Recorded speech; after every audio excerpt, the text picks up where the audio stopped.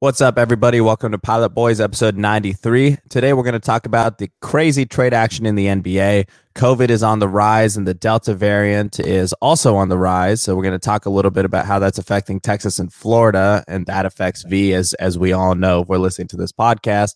And we got a release date on probably the most anticipated album in my heart, Drake's new album, Certified Lover Boy. So, stoked to talk about that. Our deep dive today is about how to build a great team. We are so excited for you to join us today. Let's go.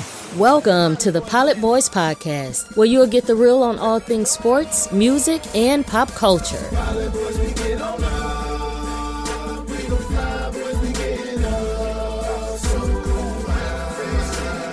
And here are your hosts, Vishwant and Partha. Pilot Boys in the building, episode 93, the year of the first Bulls three-peat, Partha. I kind of feel like we're headed toward a three-peat. Been a good week, a good vibe. A lot of crazy, cool things happening behind the scenes that we will be sharing with you soon. But for now, absolutely nuts. Honestly, the stuff that's happening behind the scenes. Yeah, it's a crazy moment in time, and can't wait. It's like sometimes in life, there's these moments where you have like the feeling when something great comes your way of like pure euphoria and excitement, right? And I used to have that for a lot of like the major accomplishments in my life. I was like, wow, I can't believe this is my life. And then there comes a point in your life where it's like, I don't like, you're grateful for everything, obviously, but the weight of big names or big opportunities goes away, and it just becomes like strategic. You know what I mean? Everything just becomes a chess piece. Well, they say that an overnight success story is usually 10 years in the making. You know what I mean? Like, yeah. There's that aspect of it. And I think also when you're really working toward trying to be great or something and trying to build something great, it's a long road. It's a journey. It's a marathon. It's not a sprint. You know what I mean? It's once when you've actually put the input in, and I think we both kind of feel like we've put a lot of input in. When the expected output comes, it's more like relief, and this is what's supposed to happen. Obviously, look at all the damn work we did. You know what I mean? Like, yeah, that's exactly it. It changes it versus like the feeling of just hitting the lottery, right? Like buying a lottery ticket and the next day it popping. That's what entrepreneurship is, right? It's like a long journey to get to where you're trying to go. And when you finally get there, you look backwards and you look forwards, but it's hard to kind of stay present in that moment. That's why you get the humility with all the great CEOs. Their perspective shifts over the journey, and it's like it goes from initially being an egocentric, like win-loss driven journey, which is like similar to maybe, a younger athlete, to understanding that your role, your significance, your platform is really what's important in terms of what you're doing day to day. The way you carry yourself is what's important. And the deals are really just circumstance to be able to create impact with, your personality and your values. Yeah. And they're part of the journey, right? Like, when you're in business and certain things happen, you have to think about, this is part of the journey. How does this advance what we're trying to do versus getting caught up in what's actually happening? It's important to not get lost in that. I feel like that happens a lot. So let me ask you something. I know you've been traveling a lot, but in the last week, obviously we've had some nuts stuff going on, maybe in the last 2 or 3 weeks. Last week, I told you when I saw V came over to my house on Saturday, we had a really fun event. We had a little party, and he had been traveling for a while. So, my vibe was totally different. Having been in LA for most of the week before, I was like so hyped, bro. Like I couldn't sleep. I was literally 3-4 days in a row. It was like 6 hours max that my body was sitting down, and I'd wake up just full of energy, no caffeine intake, no nothing, like just super hype every day for each day. And this week, I'm like, we've gone through a lot of these, I would say like larger hurdles. And so now my body is in this weird mode where it's just waking up super early all of a sudden. So it's like 6 a.m. every day, I'm up, and I'm just like up. You know, Yeah. are you And you, getting that? yeah, you saw that on Sunday, right? Yeah. After at the party, I was back up at 4 a.m., thinking and walking and figuring stuff out, because I think part of this is like, it really has been in the last few weeks for me, is just really taking on the mentality of stay moving. You know what I Yeah. mean? Yeah. And moving confidently. Once you know what direction you're trying to head, it's like everything in the process is just part of the process, right? Like Yeah. even this weekend, it was like we had this kind of cool event going on, which, it ended up being great brand for brand. And then on the backdrop, there's all kinds of other stuff happening at the same time, right? Yeah. And I think that's really a test. They talk about courage under fire. I don't know if that's the right phrase, but it's probably staying calm, under fire, and just looking at each thing as like you said, an obstacle or a task. The obstacle you face, you get over that obstacle. When we chilled for a second, had fun, got stuff done. Another obstacle came. We figured that out. It's like when you're in sync, and we'll get into this more on the team in the deep dive. It's like when you're in sync, it's almost like these obstacles, like you just flow through them. You know what I Yeah. mean? Yeah. I mean, honestly, it's just like that. And the weird thing is when you stop doubting yourself, you have a lot more brain time. When you Yep. stop having anxiety, you have a lot more time. So I'm just, I'm finding myself in the mornings just like I used to wake up a lot more anxious, and now I have a lot more control over where my head's at. And I just take walks, man. Like I just kind of walk around. I look at the birds, I like listen to them. It's, to me, it's the best time to be alive, right? Is early in the morning. Yeah. It's like you have peace. You can do whatever you want. And if you start early, you typically finish early. So you have the rest of your day to go through. And like when you first rise, I mean, literally you do have, once you obviously get your bearings right and get your glass of coffee and breakfast in your system, it's probably when you have the best time in terms of clarity, in Yeah. terms of in your head, right? Like by the end of the day, so much shit has happened that all of that stuff is weighing on you. But at the beginning of the day, it's like you really have the power to dictate like what you do. Yeah. And that's a great feeling. It's my favorite time. What my work schedule typically looks like, Yeah. and it's early morning, and Yeah. now I'm like, I saw this morning a text from you at like 5:30 a.m. California time, and I was like, okay, he's he's on the wave too now. I was just waking up now. My body also gets tired at like 10.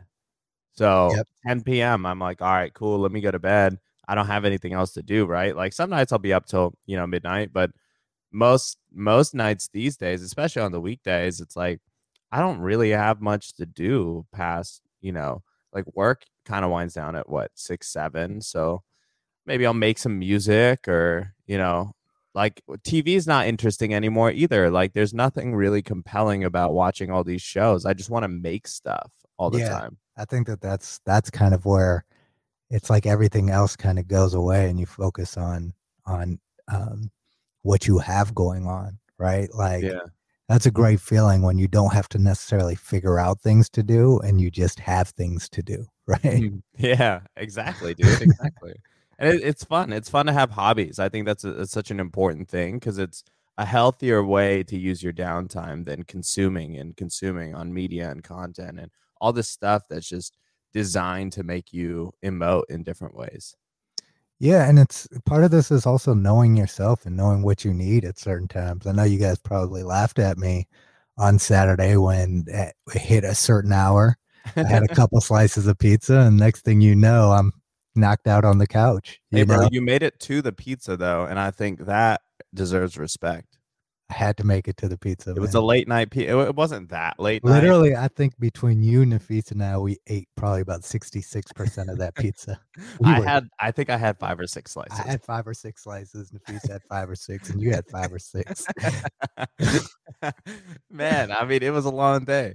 Yeah, it was. We had been going too because our day started early and it kept going. And then there's the other element of this too, which in this era is interesting, right? It's like when you live in the social media and content era that we're in, it's like it's a lot of work to be on. Yeah. For like a whole day when you're shooting footage, when you're taking pictures, when you're controlling an event, when you're playing host, when you're doing all of those things, it's like it's a lot, you know, and you do have to stay on, you can't, you can't not keep it together, and that again goes back to what we'll be talking on later is having a team, Yeah. people. I mean, hosting too, bro, like stay on to an extent. I mean, Yeah. our party was pretty easy. It was a pretty easy situation because we had so many people there. Yeah, I mean, and when I say so many people, I mean like the bartenders and like people handling shit. yeah, and it was perfect in the sense that for that type of event, because it was a party, but it had a purpose, right? It was like essentially a branding event / party, which was kind of a cool hybrid. A But function, as I yeah, call it it. wasn't it Yeah. wasn't it wasn't like the crazy like the police are gonna get called like your neighbors have had a couple of times. It's like this is a cool chill, Saturday in LA, Yeah. and for me, I'm past the whole like going to clubs and going to like places with thousands of people. There are probably about, a good number of people filtering in and out, but it was never overwhelming. Like, who the hell are all these people here, Yeah. Yeah. 100%. And everybody kind of bought it. Like, nobody was bothered by the fact that there was, photography going on, that they had to take pictures. No one kind of broke the vibe that was there and made it about themselves, which was a critical piece of the puzzle. Yeah, I agree. And that's just having good people around at the end of the day. Yeah, it Yeah. is.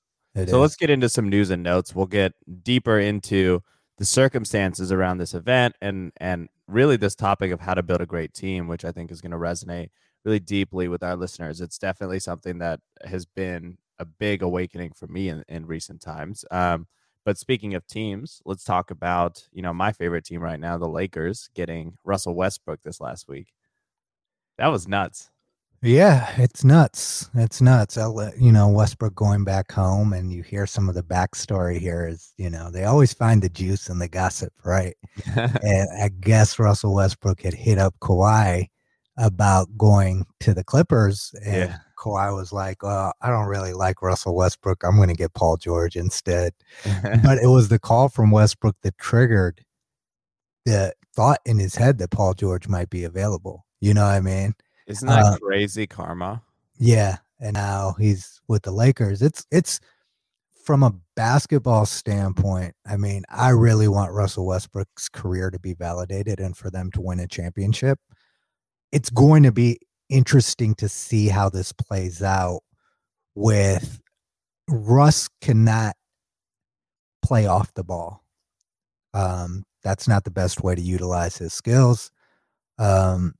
LeBron probably can play off the ball, but hasn't done it his whole career. You know what I mean?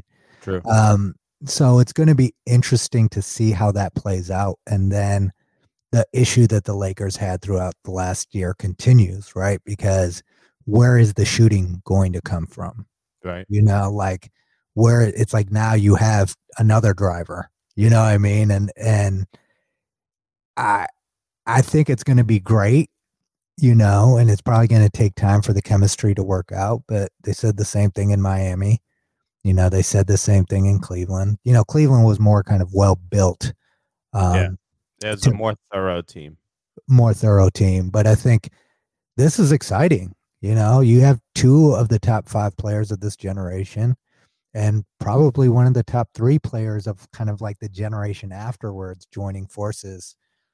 No excuses for the Lakers. I mean, you don't put that, you figure it out, right? When you've got 3 players at that level of talent, you figure the rest out. Yeah, and that's going to be the challenge for them is, that's 3 people, but it takes 5 to play, right? Yeah. And you got to play 48 for 82 games and then through the playoffs. So they've got to really fill that roster with some solid role players, and that's where they're lacking really significantly, because so much of the salary cap is taken by these three. And that's the flaw of putting so many all-stars on a team. Like, that's why the drafting model works well. But in big cities, you get that advantage of being able to recruit these big stars. But the tough part with the Lakers is that they gave up so much of their young talent getting AD last year, and they gave up a lot of picks. They're in a tough spot to be able to secure some young guys right now. Yeah, and they also are losing glue guys. Like Caruso's a glue guy that Yeah. had to be a casualty of this because his contract wasn't expensive with the Bulls, but was it with the Bulls that he signed with? Who did he sign? It was with the Bulls, yeah. Then it's like a 37 million, but when you have these, there's going to be cap casualties, right? Yeah. And I think there's going to be there's a really fascinating, I can't wait until there's a book written about this Golden State Warriors era, like how they are building. Like, we haven't seen this in the NBA, right? Where you have a team that is ready to compete for a championship now, but this organization, maybe part of it was circumstance, dominoes falling a certain way. They didn't think that Clay was going to get hurt and all that stuff that happened to kind of put them in this position, but they're in a unique place where they have the stars of today and they have stars of tomorrow on the same team. Yeah. Being able to have that one season they didn't make the playoffs and got that number one pick, man. That was huge. Yeah. And they have a strong team, man. And I think we'll see how the chemistry plays out, but I think they are, in terms of talent, the favorite out of the West. It's interesting, but I do agree with you. I think that's the consensus opinion, that the Warriors are the favorite. It's, to your point, because it's a well-constructed team. Like, yep. It's balanced. These guys are obviously all very good, but nobody's super ball dominant as a player. And that's where Steph Curry really shines and lets you build a championship team, because he's such a scoring threat. He's gotten a lot better on defense over the course of his career. And he attracts so much defense, and he's not a ball dominant guy. Like, he'll bring the ball up the floor, but he'll facilitate and get it to the guy who needs to have the ball at the right time. And they always have an open shot because of his gravity. And it's a type of star that we haven't really seen be able to score at this level. Yeah, and I think also, despite him getting better at defense, he's still one of the poorer overall defenders. But I'm underscoring that point, not just to say anything. Everybody has flaws, right? But the thing that the Warriors do, and I think this is kind of like what we saw with the Bulls teams, like what made them great. Draymond knows what he's good at and does what he's good at, makes certain sacrifices, and same with Clay. Clay takes the top offensive threat and plays defense the entire game, and that impacts his offensive ability, but he's willing to do that for the sake of the team. I think, we saw this in, and that's how you build championship teams. You saw that with Milwaukee. Quite frankly, part of the reason why things fell apart in Cleveland is because Kyrie was not willing to kind of take that approach to it with LeBron James. You know what I mean? Yeah. Yeah. I mean, that's how it goes, That's how it goes, right? It's like ego is the killer of every single situation that's, team oriented. Like, that's where the Warriors excel. Nobody wants the credit. That was the cool thing about the Bucks this year. Nobody wants the credit. Like, Giannis is passing the credit on to his team. Giannis is the reason they won. Like, don't get that twisted. But if you ask him, he's going to say, my team's amazing. Yeah, and they are, because he believes in them, right? Yeah. And, speaking of Kyrie, we have to, I just wanted to get your thoughts on this. You're kind of in the Kyrie fan club more than... I'm hugely in the Kyrie fan club. I'm kind of in the not so sure. Some things he says I like, some things I'm like, what did you think of him publicly on Instagram coming out and airing out his beef with a company that pays him tens of millions of dollars, publicly coming out and trashing them for no reason? Oh, I missed this. Was it with Nike? Who was it? Nike. He said, I had nothing to do with the design of the Kyrie 8. These shoes are ugly. They didn't ask for my input. Don't buy them. Wow. Well, I mean, honestly, though, Why didn't they ask? Well, I'm sure there was more to it than not asking. And I'm sure if you heard Nike's side of the story, they are known to take input from their athletes, especially their signature. We've never had these issues come up with a signature, a Nike signature athlete before. And Yeah. to be quite honest, like the design of the Kyries have been good, right? Like I like the design of every shoe that I've seen from him. He's built, Nike has done a good job of building like a niche Kyrie fan base. I know the SpongeBob Kyries were really popular, and he's had other kind of shoes that have hit the mark. If something misses the mark from a company that you are a part of, I don't think that the way to solve that is coming out publicly and kind of trying to trash the brand and the name. You No, know, it's I mean, it's definitely not. I mean, that's gonna hurt his pocket too, right? yeah, But people can be people. yeah. Um, It's but just it's interesting because you are seeing the cracks in Nike's armor with the Zion shoe exploding. That was kind of the first moment of their armor cracking. And I think the organization itself, while it's significantly better built than most of their competitors, I don't feel that they are going to be able to succeed in the same way they have up until now. I think their strategy is going to change more to a buying up other brands in the space type of strategy. They're going to have to take a play out of Facebook's playbook there to really be able to succeed, because their business doesn't have the heart and soul it did before. Those people are passed away or they're retired. yeah, I mean, this is one of the challenges, the dilemmas of building a great business and that business turning into an empire that is so big and so large that it's hard to stay nimble and stay mobile. And then when you continue to dominate year after year after year, it's also hard for you not to get complacent and lean in on your ego as a brand, Mm-hmm. and arrogance toward the marketplace. Because look, what they do is a reflection of what Facebook does. Like they just buy these guys, right? Like they buy every Well, guy. Nike's M&A book has not been that strong. I mean, they own Converse, obviously, but like, Yeah, I'm talking about yeah, talent. They're not yeah, looking at acquiring businesses the way that they should. I agree with yeah, you there. But they kind of take the same, they take that approach toward their talent. toward Yeah, talent. agreed. And they don't really think through. They're just like, they're just buying these guys and hoping that they hit.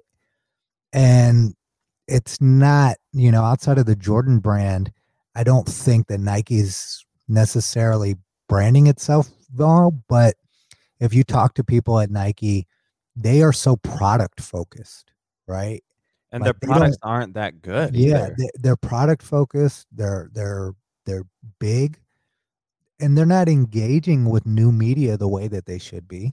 You know Yeah. what I mean? So they're doing a lot of things. When I say they're focused on product, they just think that the check and the right people supporting the check. I mean, there's some things that have been great, like the OVO deal with Drake is a, Nocta is excellent. yeah, it's they do some things really well, but for a company that's as respected by anyone who's studied the brand as it is, you are right. Like where is the innovation talent coming from? Where is the Tinker Hatfield? Where are the people that just love to create and do cool stuff in the company? Or is this really just becoming, buttoned up, and why New York Stock Exchange traded behemoth that doesn't operate and just hopes to continue to run I mean, most based of their on that? recent success still is inspired from the Jordan era, right? Like Yeah, everything Tinker did is what it took to get Virgil in. Everything yeah, Virgil did got Jerry in. yeah, Jerry did his work.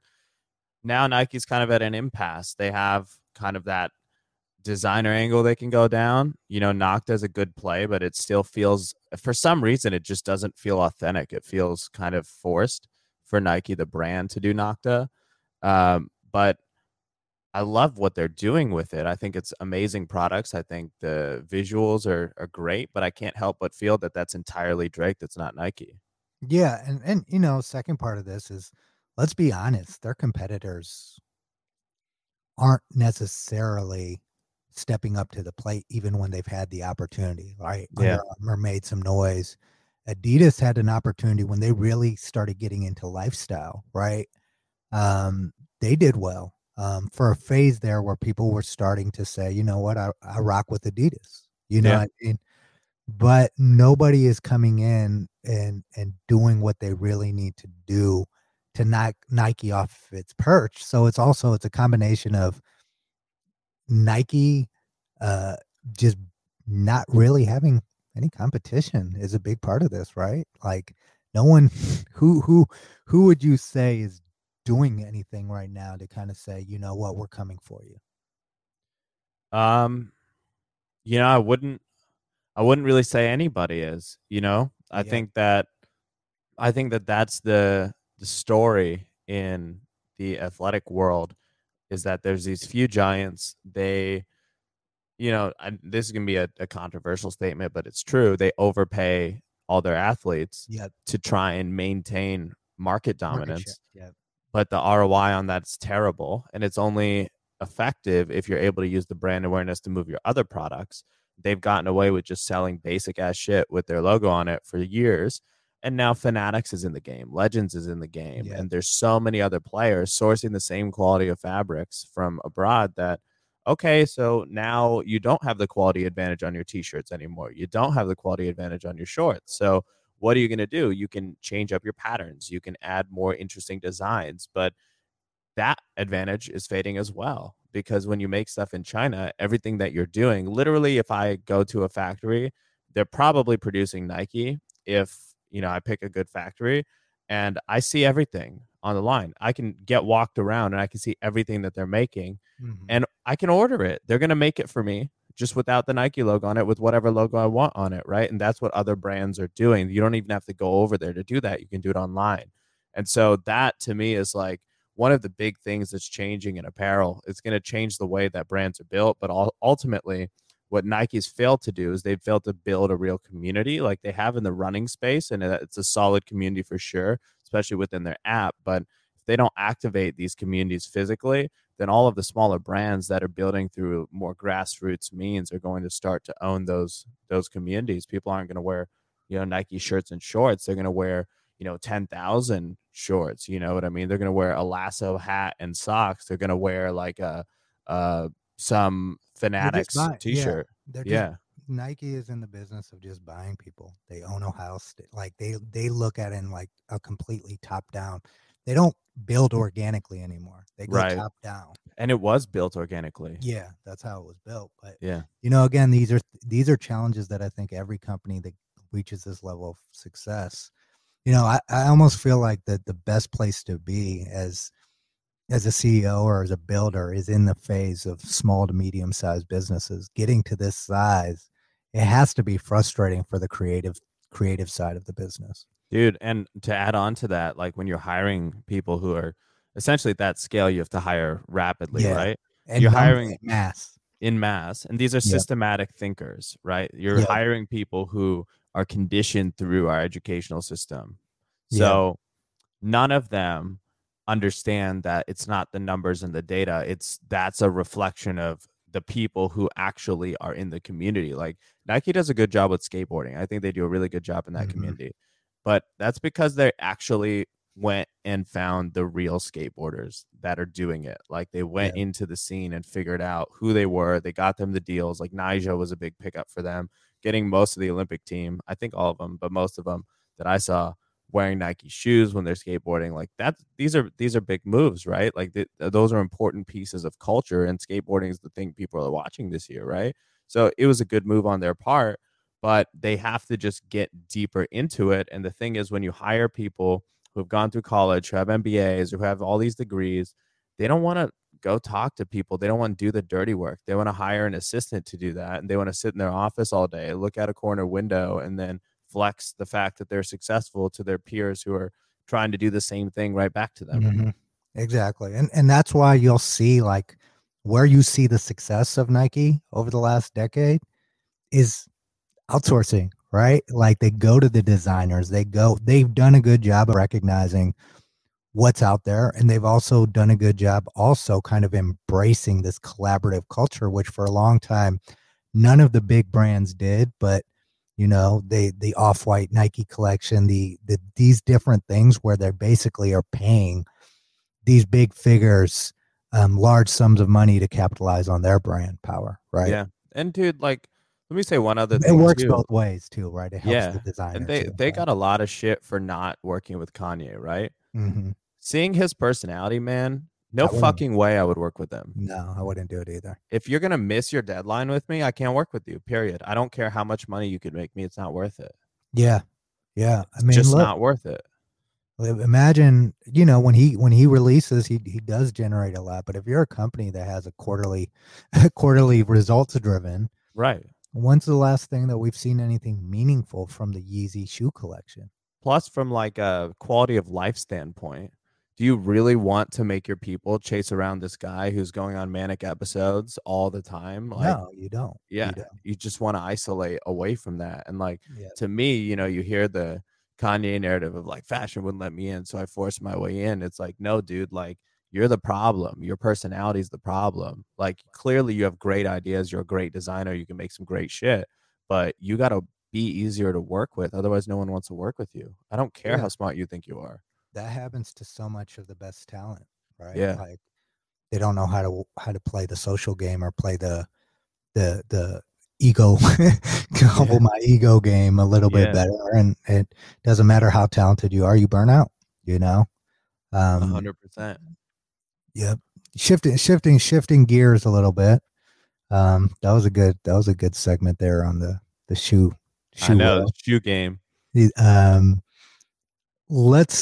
Let's talk about this very briefly because I feel like it's very basic than what we need to say here.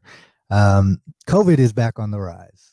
You know, the Delta variant is picking up, and there's two things. By the way, a lot of people I know have gotten it. Yeah, it's real. This spike isn't just the media narrative. It's people are testing positive. Yeah, and they're sick. And specifically in the places that have had the most lax rules and laws, it's catching up. Not because, and I will say this because I feel like a lot of this is a result of poor governance. Because despite where people stood, if they had to wear a mask to go into the grocery store, they wore it. Like once the CDC said, hey, if you're fully vaccinated, you can, the people who didn't want to wear masks and didn't want to get vaccinated, do you think that you can trust them with the honor system to just show up to the grocery store? Because that's where it's spreading, right? So the basic premise to me is two things. Either you get vaccinated, or two, if you don't get vaccinated, and that's your prerogative, I'm not knocking, no matter how irrational I might think that is, and how selfish that might be, I think that you should still honor the fact that if you're not going to get vaccinated, that you are going to take all the other precautions that are necessary, right? Which is wear a mask, stay away from large crowds, wash your hands. Like everywhere I go, hand sanitizer is like 75, 80% off because they can't sell it anymore. You know what I mean? Are you going to one or two, you do one of those two things, right? Like, yeah. I don't know why that's so hard in America. Yeah. Here's where I'm going to say the controversial thing. Yeah. First of all, agree with all of that. If you're not vaccinated, please wear a mask. It's just going to make everything safer for everyone. Yeah. People aren't dying right now from COVID. You know, this is a continuation of the conversation that was started last year, but this thing was overblown for political reasons in media, and it was overblown to help candidates win races, right? That has happened, and now, as you've noticed, you know, while there's news, it's nothing near what it was last year because the government wants you to think they have it under control, right? That's one part of it. Second is, if you look at a lot of the legacy industries that were getting fragmented over the last 20 years, I'm talking manufacturing, I'm talking infrastructure, they're consolidating into the control of just a few families in the world. This is happening very quickly in the background of things, and it's a dangerous thing for industry. It's a dangerous thing for small businesses, and that power is what influences government. Yeah. I mean, 100% accurate, right? But I think what is happening is the propaganda machine continues, right? Like we'll get like 5 cases of people who were vaccinated and who got COVID, and people are focusing on the fact that they got it. At no point does a vaccination, like, this is basic stuff that should be disseminated and isn't anymore, right? It's like, no, a vaccination does not prevent you from getting the flu. We've dealt, like, how do you not get this, right? But what is shown is that people who are vaccinated and get COVID, it is much more controlled than if you're unvaccinated and you get COVID. And that is the one and only narrative that needs to be broadcast. This idea that, oh, the vaccination is a hoax because people who are vaccinated are getting the vaccine, like, that's a real storyline. And I sit here and I'm like, damn, we really are a stupid nation, just frankly. Like, well, and I'll say this too, like, I think that there's a lot of, like, there's always the conspiracy theories, but yeah, I've been off Instagram, so I haven't caught as much of this as probably you have. But yeah, guys, like, if you're listening to this, I hear about it because I'm on Twitter. Yeah. So I don't do that either. Yeah. So, keep the mind pure, right? Yeah. But to everyone out there, it's easy. Get the vaccine or wear a mask. That's Very it. simple. Yeah, it's your choice. You can do either one. And you don't even have to wear the mask, like, outside, just when you're inside with people that might be, prone, right? Like, make your decisions smart. But, to me, it's like, that's it. I don't really even want to go down that rabbit hole because I don't even want to give an ounce of energy to people who are spreading that crazy narrative, right? Because it's false, and there's nothing we can say that's going to change those people's minds. Yep. Just do what you feel like doing, but do no harm is kind of the position that people take care of the people around you and just be cognizant of it. But outside of that, like, live your life, have fun. It is what it is. Yeah. But keep in mind, there's some shit going on in the background, and we're going to live with the consequences of a lot of the consolidation that's happening in industries. And if it does go crazy again, what I don't want to do is, we've worked this hard to come this far, right? Where things are starting to move. I feel better because I'm able to move. The last thing that I want to do is go backwards. And let's all just do the basic things to prevent ourselves from going backwards. No matter what your position is or your political stance or belief or whatever, let's just do what we need to do to make sure this shit stays open, Yeah, that shit's easy. And then, big picture, take care of figuring out kind of where you lie in the machine here. Like, figure out how things are changing and put yourself in a position where you're going to be successful in the long term.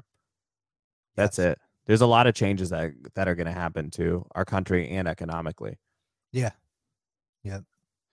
All right. One more thing that we should talk about. Certified Lover Boy got a release date. Yeah. I know the thing with Drake is that I'm fairly confident that this release date will be honored, unlike some other artists that we know. I feel like we are going to see something that's great. Obviously he doesn't miss. He's going to continue to not miss, but Drake moves the narrative of what sound is and music is supposed to be, kind of what's trending. And I think this album is going to, again, be a blueprint for people to understand musically what's trending and what resonates, right? And I think if you study it beyond just appreciating the talent, but if you are in this space and you actually study this and what Drake does from a musical perspective, there's a lot of takeaways. I'm not saying just copy Drake, copy his flows, but like sonically, there's a lot that you can take away and use as influence. Be humble enough to kind of look at it through that approach, right? There's something you can learn from how this guy and his team constructs his music.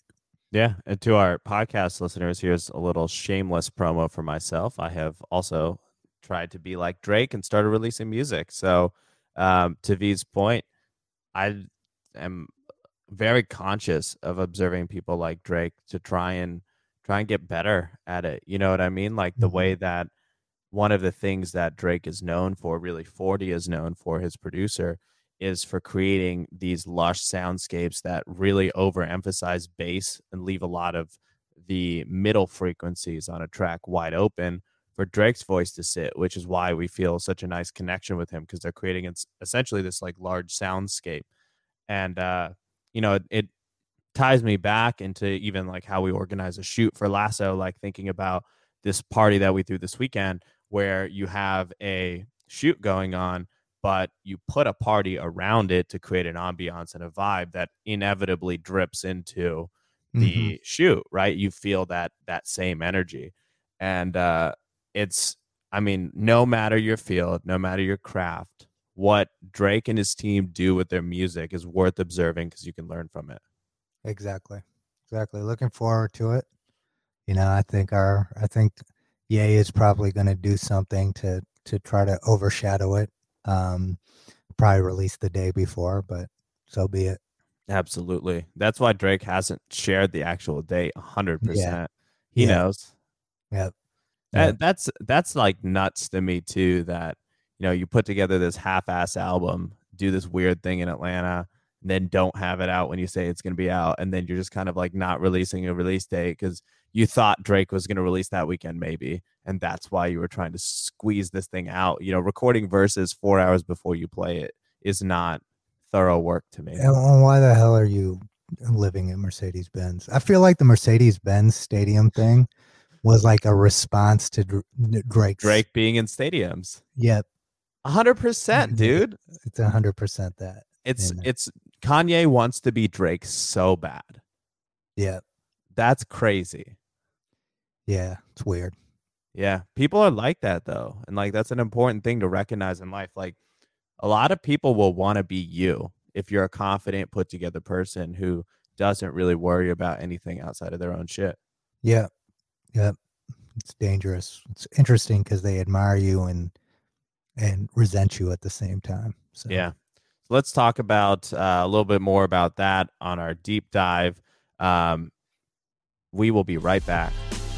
Show the Pilot Boys some love by getting some of our exclusive merch at shop.pilotboys.com. You're listening to the Pilot Boys Podcast. Hey, this is Partha. Not only am I a pilot boy, but I'm also the CEO of Lasso. I started Lasso to help people improve their movement on a daily basis. We design and create compression apparel that enables you to move confidently, recover safely, and ultimately be the best version of yourself. We use a patented compression technology that activates key ligaments and tendons to help you improve your proprioception, coordination, and balance on a daily basis. Lasso socks were recently ranked number 1 by Men's Health because of how much they improve how your body works and the overall comfort, softness, and feel of the product. We're very proud of the Lasso socks, so check them out on our website at lassogear.com or at Lasso Gear. Undo Media is proud to be the production partner for the Pilot Boys. Storytelling is what they do. From video production, podcasting, and consulting, Undo Media's focus is on telling your story.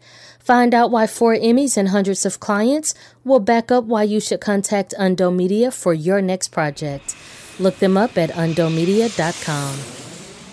What are we deep diving into today? We're talking about how to build a great team, bro. Yeah, we were deep the first half of this podcast today. So we went deep into the shoe culture. There's just like there's a vibe going on right now today. I don't know what it is, but I just feel like all the things we want to say are just right. It's right there. You know what I mean? Yeah. Yeah. So just let's talk about this. Building a great team, and the backdrop of this was this weekend to kind of give this this full context.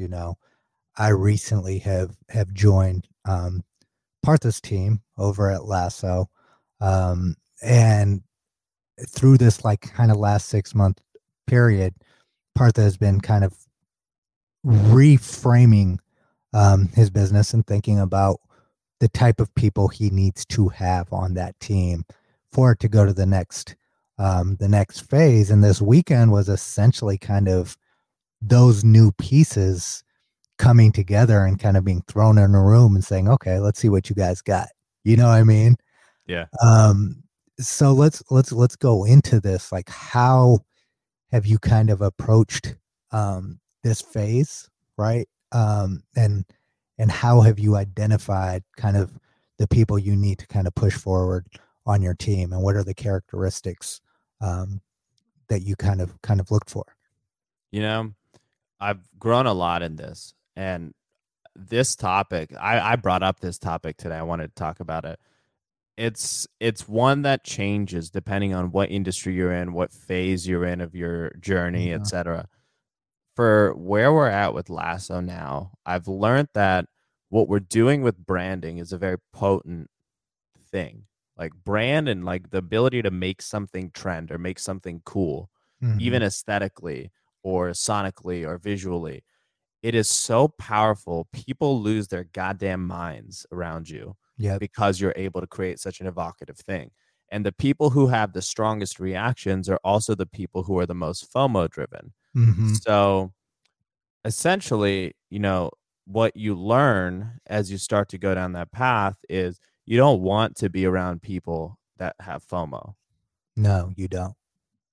It's just not it first and foremost.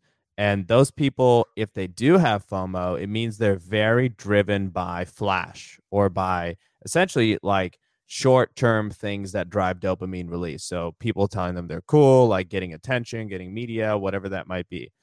And and it's also just by the fear of missing out. That means that you're thinking about what you're missing out on, right? Like, so you're not leading, you are following just by definition, right? And when you're building a brand or building a narrative, you can't be thinking about what you're missing out on. You're building something new that hasn't been seen. So you can't have that be part of the narrative, even from that perspective, right? Yeah, and at the end of the day, right, like the Kanye Drake analogy we brought up earlier is, I think, a good one.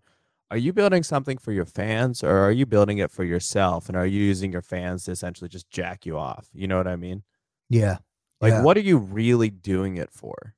You've come a long way in terms of, you know, talking about that in terms of Kanye. This is not to go off topic, but what has changed? Because I feel like you were really on his wagon until I was very pro Kanye. Yeah. Even when pretty much everybody was off. What has changed recently?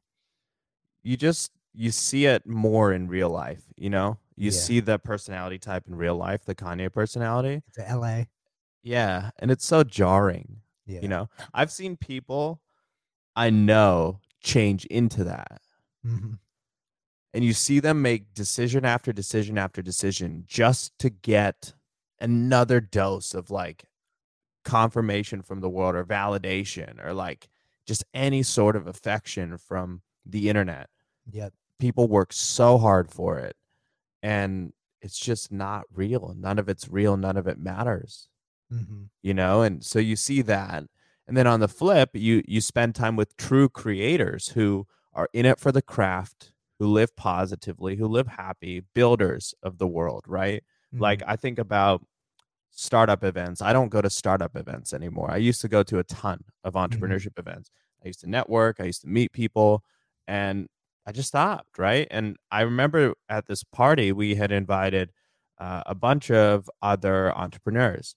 It was some Forbes under 30s that I know, some of Nafisa's friends, some friends from mutual friends who just happened to be in town. And hanging out with entrepreneurs can be like musicians hanging out with musicians, where everybody wants to talk business all the time. And over the last year, that's how the night ended, remember? Yeah. Well, and you caught me like really working hard to keep it from going there, because I'm, first of all, if I've smoked a couple joints and I've had a couple drinks, I do not want to talk about business. So don't bug me with that shit. Like, I do that all day.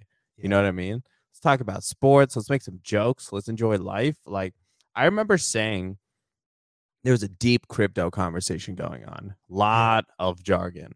I was and That's what put you to sleep, bro. Yeah. Yeah. And it's like, yo, like all the cool people get bored when you talk about that shit. Yeah. Right? Like, so don't talk about it at a party. And if you want to talk about it, that's fine. But just kind of like read the room a little bit and just pick and choose your moments, right? Like, if you are just like unable to turn that part of you off, congratulations for your passion. But also, like, I think you're missing a big part of life. Yeah, I mean, and to bring this back into the conversation of a team, right? It's like at the there are people who are simply part of a team to highlight themselves, like waiting for the opportunity to either speak and have their input, make their ideas a reality, and they're not thinking about anyone else. So most of the time, you're putting together a whole bunch of people who are driven by ego, and looking for attention and rewards coming together. And if you have 5 people who are all looking out for themselves, how is that? That's like the opposite of a team, right? Yeah. But it happens over and over. Some of this, as you said, it's in phase, right? People can start out one way, but then as roles by society defining people a certain way and their talents a certain way and embracing them a certain way, there's that FOMO, right? Like such and such is getting this type of attention. It happens all the time with Kyrie and LeBron, right? Kyrie had everything. He had his own movie, the Uncle Drew character. He was winning championships. He was scoring 30 points a game. And Yeah. still, because he was jealous of the fact that he wasn't ever going to be LeBron. He was always going to be Kyrie. And he wasn't really, if he would have just sat and thought about it, he's like, I'm not missing out on anything here. You know what I mean? He, in fact, had more. Yeah. But the difference is it was in Cleveland, It was in Cleveland, but that didn't seem like that was what it was about. It was about LeBron. Yeah. Now that he's in Brooklyn, I do think like he's from Jersey, right? So I think him getting back, when you get back to the hometown, you got your childhood friends, you got your family around. It's a different level of grounding you're able to maintain. Yeah, but I just brought that up to bring up a scenario. Oh yeah, I totally forgot what we were talking about. Yeah, that's how I know you love Kyrie. I fucking love the guy, man. The defense mechanism. It's like Rodman, you know what I mean? Like Rodman got his criticism, but it's hard not to love him. Yeah, I mean, there's like I said, I don't love or hate him. Yeah, I think he does some things that show a lack of maturity, and he does some things that I think showcase that at the end of the day, he's just trying to figure it out and trying to be an overall good person, while doing it. So I think hating the guy is pretty far down the road. I mean, that's what fanhood does. But the whole point of this bringing that up was the idea of team building and chemistry. And why I want to contrast like what we said in the first part about the personality type. What makes a team work is when everybody understands what the task at hand is and you just move fluidly and everybody does their part. It's not about such and such is doing so much and another person's not doing as much. It's like, this is the goal. Let's all work together and make it happen. And I've been in environments on set in which there is kind of a weird power dynamic. Like people need to make sure it's known that they're the director, i.e. the director's chair, and all this stuff that's been set up in that world and in all power structures, right? In entertainment and in traditional corporate structure. And then there's a second thing, which is, hey, let's just do cool shit and make something cool happen. And then also everyone, that goes back to understanding what the goal is. If everybody has the same goal in mind, then you're going to get there. It may not go perfectly. Certain things may go wrong. You might not get everything that you want, but you're going to get something, and you're going to get something good. And that's the difference between a good team and a bad team. There's only one champion in every sport, right? It doesn't mean that there aren't other good teams operating. Some of the teams that finish 5-11 in the NFL are still really good teams because they're 5-11 because they don't necessarily have the same level of talent. Yeah. But their team chemistry, their coaching, their happiness level could be higher, Yeah. right? So it's Yeah. not just about a winning team, it's about a winning culture, right? Like if you have a culture of people that you work with and you enjoy being around, that all are working towards something, you can say, hey, they're giving their best. Becomes a lot easier to not be results driven, and the Yeah. results tend to come when Yeah. you do that, right?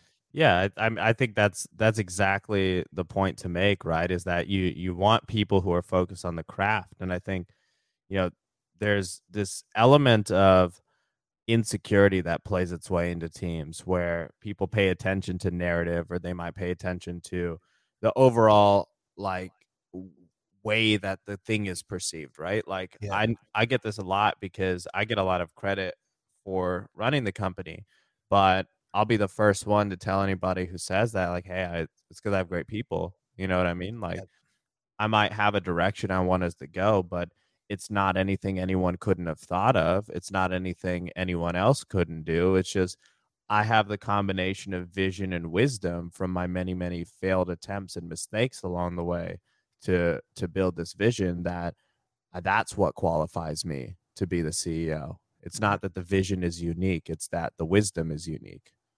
Yeah, and it's at the end of the day, this is something you created, right? At the That start. that all is there, right? But like No, I just don't like that as a rationale. And the reason why is because starting something isn't it's hard from a mental standpoint to get off the ground, but it's not unique is my point, right? Like anybody can start something, and I'll die on this hill because I want people to know that they can do it too. It's not unique to me, and I don't want to be positioned as a leader who has special talents that are unachievable, right? I think it's really important for people to understand that they can do it, but if you're doing it and you're in that seat, to your point, from Kyrie or from Kanye, everyone's going to want to be you.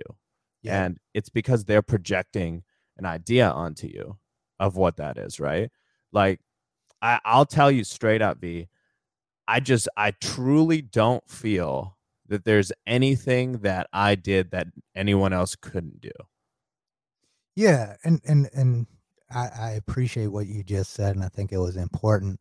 The reason that I highlight that is this, and this is for everybody else that comes into place, is if something is created, right, and the energy was sparked by an individual, everybody else needs to add to that energy, right? Yeah. And part of adding to that energy is actually accepting that fact that, hey, Partha's actual role here was that he had the skill set to actually design the product and create the product. Now, does that mean that he's the be all end all of everything? No, it doesn't. But part of getting to a point of being a good teammate is accepting that, right? Like, Yeah. I'm not going to have a conversation on product design and be able to say, hey, I should be able to carry that conversation, specifically when you're talking about functionality. Like, Yeah. as much as we down the academic world, there's something to be said for people who are biomedical engineers, right? And there's something to be said, and I'm using you in that frame. Yeah. Then there's Nev, right, who's a creative director. And I kept saying this to you this weekend, that phrase is thrown around a lot. But a creative director really does direct. Like, they need to direct. It's not just the brand direction, not just the design direction, directing the culture, directing the vision, directing every aspect of it, right? And he is the person within the team who has most experience wearing that hat. So even you, as Partha, as the CEO, you've got the humility to say, hey, this is your area. You've done the most here. You lead. It's not a knock on yourself. It's saying, again, putting the vision above whatever your selfish kind of power structure and whatever we're framed to think about, as this is like a zero-sum game where it's all about self. Yeah, I agree. The best leaders I've met are the ones who say, my team does all the work. I don't do anything. I'm just the guy who's smart enough to get the smart people to work for me. Mhm. Right. Like that's a skill set. That's a huge skill set. And, to your point, like that is an area where I've noticed that a lot of people do struggle, is being able to let other people shine above them. Yep. And Nev asks me all the time. He's like, yo, what do you think of this? What do you think of this? And I'm like, it's sick, dude. He's like, oh, what do you want me to do with this shoot? Or how do you want to go? And my answer is, dude, like just do whatever you want to do. It's gonna be great. That's Yep. why I have you here. I don't care. You know what I mean? Like I Yep. care, but like the extent that I care is I chose you because of your taste and your perspective on the world. Now create, whatever you do will be amazing. Yeah, it will be. It will Right. be. It That's will the be. beauty of working with great people. Like I don't that's the other thing too, is like some people want to make the ego driven decisions, and ego driven I would define as like front facing. Like Yep. some people really want to be like, this is the shirt we're releasing in this design, this is this color, and this is this. And why, like, why do you want to have all that say? Like when you have people, like I have people in place who understand merchandising, so they'll say, hey, we should have this much percent of our run be this style, this percent be this style, this percent be this style, and here's all the colorways, and here's how we should change the patterns to make these consumable for the Midwest, and these are targeted at LA and New York, and these are targeted at Texas. You know what I mean? Yeah. Like if I have people that know how to do that, then I should let them do that. It makes my life easier, and I don't even have to think about it, and they can apply the knowledge that they have, and I can focus on the next thing, right? Like Mhm. I would much rather have people handle all of that than have to make every decision myself. But you come across so many personalities in this world that won't let anyone rest unless they like big dick everyone and like prove that they're the one who should be making those decisions. And it's like, to what end? Like you just created only more work on everybody's plate. And do you like your job? I'm gonna say that, right? Like your job, or right, like your role within the team, or find another team, Yeah. right? Like if you look at, like, we spoke about Alex, who has never done any work really with us before, who came in from Denver and videoed everything. He came with a curiosity and an energy that never reflected that he even felt that energy, that he was the new guy. You know Yeah. what I mean? It was about his joy at creating. There's so many creatives that I think hate their craft. It's like any opportunity you get to work and do what you love, you should be smiling ear to ear, you Yeah. know?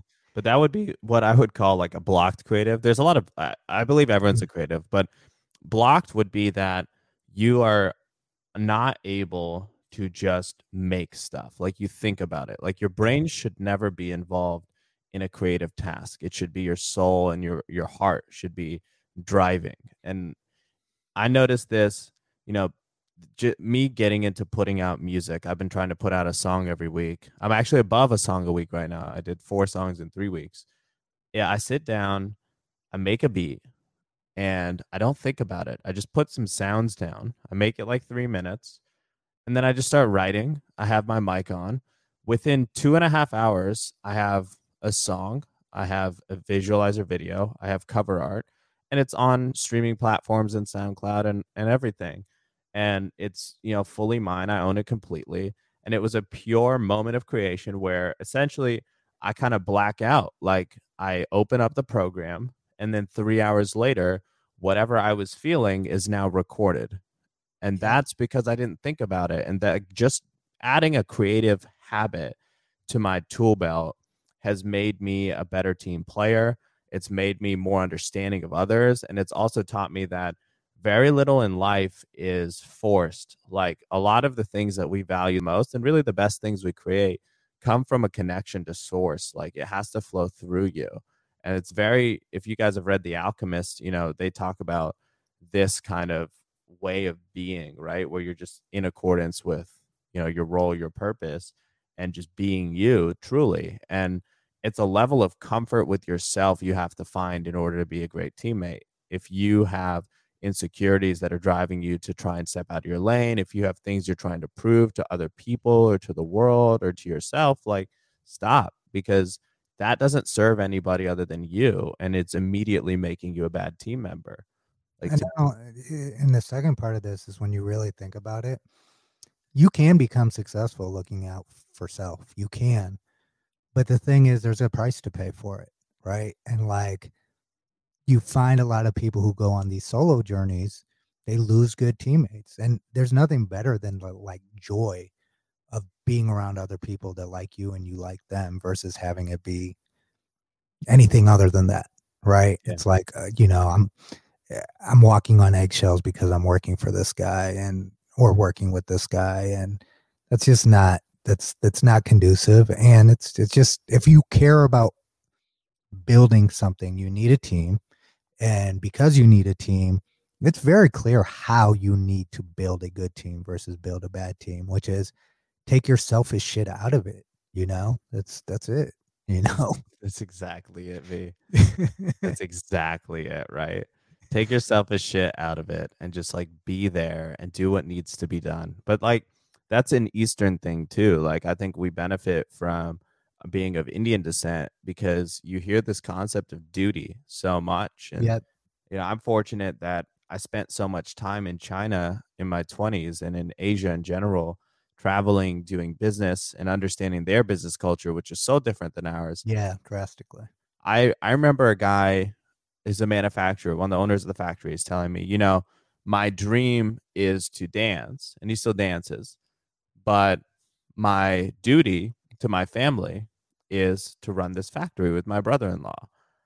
And I was like, wait, so you don't do what you want to do? He's like, I still do it on the side, but I have a responsibility to my family. This is what I'm here for. This is what my job is. And, I do it with love. And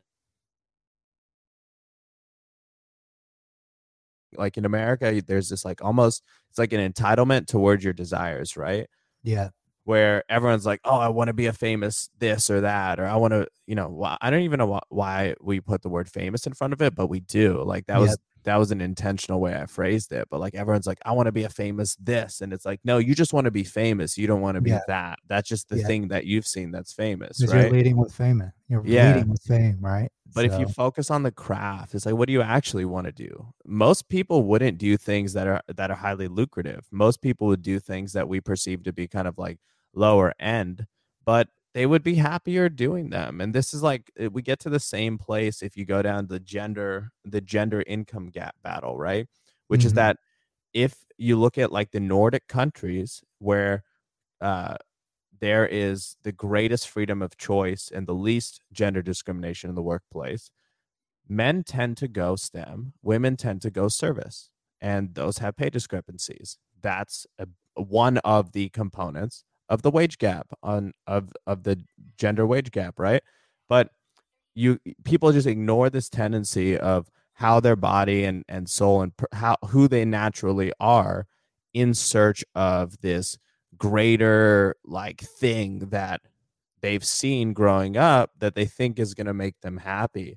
And as long as you're chasing that idea, you're not of service to yourself and you're not of service to anyone around you. So when it comes to team building, I think like you have to find ways to figure out why people are doing what they're doing.